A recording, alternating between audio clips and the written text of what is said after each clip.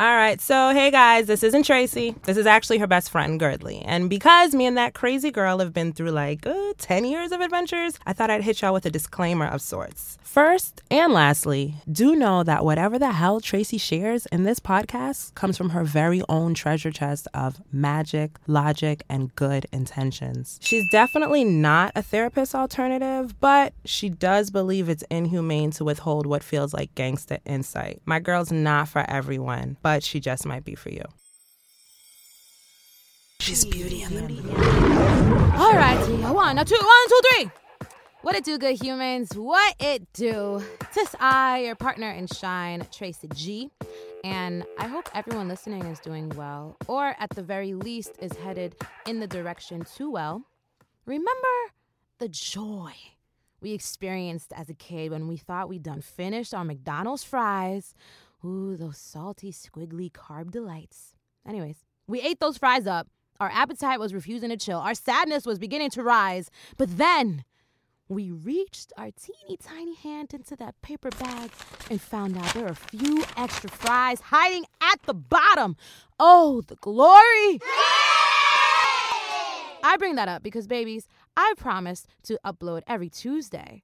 But it is Friday, meaning that this is a bonus episode. Now, for those of y'all who are just getting to know the kid, before I finally jumped into this committed relationship of podcasting, I would sometimes post audio blogs on my SoundCloud, soundcloud.com/She's Beauty and the Beast. And a popular one on there from about a year ago was entitled Reflections on Providing Myself with Closure, No Other Person Required. So I wanted to upload it on here as a flashback Friday because I know very well how the fall season can sometimes have us thinking about the wrong ones who wronged us. And to me, no one is obligated to grant us closure. But just because it's not handed doesn't mean it cannot be found. So here are my thoughts. Hopefully they resonate with you and you enjoy them like a 7-year-old enjoys those extra fries. Hi, Tracy G. And I know since you're hearing my voice and this is not an audio vision board, you're probably like, okay, so is this a podcast? Nah, I don't consider it so. If you've been rocking with me, you know I like my sound effects and stuff, so they're not here. This is just me audio blogging, a.k.a. talking, a.k.a. I guess podcasting, but I'm trying to figure out how I want to do an official podcast. So instead of trying to figure that out in my mind, I might as well just kind of do it, sort through it publicly, and still see if I can bring y'all some value. So back to the subject at hand, reflections on providing myself with closure, no other person required. All right, so in my opinion, it is no one's contractual duty as a human being to grant us closure. Of course, it would surely be a wonderful show of empathy, but alas, for reasons unnecessary to our growth, it doesn't happen. In my second opinion, closure can still be achieved the same way an orgasm can be achieved by ourselves. For too many years, I was once infatuated with a man. There's a story time. I was once infatuated with a man who I felt owned every inch of my flesh. I'm not going to say his name because even just reading his name made the outside world pause, you know, like those Snickers commercials. And I would just dive deep into some alternate reality where our souls could intertwine freely. And believe me, I'm making a very long story short. Anyways, we had a forbidden kinship that involved a long game of honoring and then extending the expiration date of our affair. And one day, this man decided to cut me off. And he cut me off with ease like I was a damn tag on a shirt, just dragging my self-worth behind him.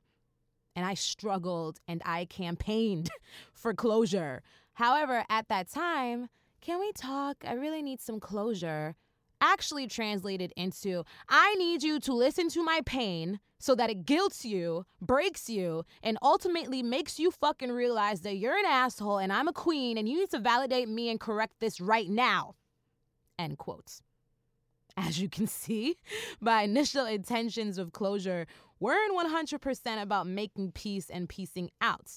But if you feel that you're in a space completely opposite where I was, And in fact, the man or woman who dented your spirit is fine with hearing you out and fine with decoding their own actions that did you wrong and fine with coming to an understanding, then by all freaking means, holler at that safe zone of communication.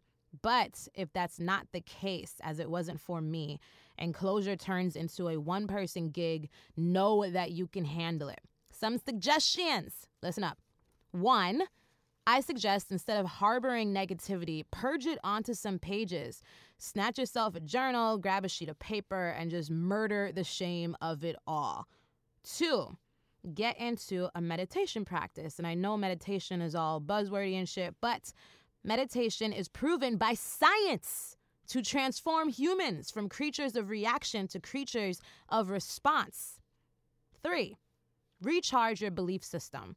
Whenever I'm confused with the physical world, I try to get very, very clear about the spiritual world, and it just helps immensely with perspective. And my final suggestion is to honor your feelings, but also remind yourself that life is 10% circumstance and 90% our attitudes towards that circumstance. And I got that from my girl Marie Forleo, and she got that from a very nice, generous white man whose name I cannot recall. So if you're loved, and let's not disregard love from family, friends, God, and self. That's the type of love that I'm referencing. If you're breathing, if you're sheltered, then you are okay. And we can always work with okay, because okay is enough to move forward. And now I know that may feel a little belittling, but I do not mean it in that way, not in the slightest. I only have empowering intentions, because although I'm acknowledging your feelings, my feelings I had, I'm not here for being imprisoned by those feelings. Y'all know what I mean. So yeah, I feel like this is talking overload. She's beauty and the Alrighty, I really hope that was of service to y'all. Once again, you can get all show notes, including a transcript of this very episode on shesbeautyandthebeast.com/podcast. Real quick reminders before we jet out. Reminder that I appreciate y'all. Reminder that kombucha is the damn shit. Reminder to always go to bed with someone you want to wake up to, even if you're just sleeping alone. And reminder that you have a magical, godly DNA embedded within you, guaranteeing your uniqueness and begging for your cooperation in realizing that uniqueness. Snappity, snap, snap, snap. Hit me on social media, me darlings. It's Tracy G, ITSTRACYG. That's both IG and Twitter. Email me, tracy@itstracyg.com. And I'll be with y'all come Monday. Psst. She means Tuesday. So till then, keep the soul lit.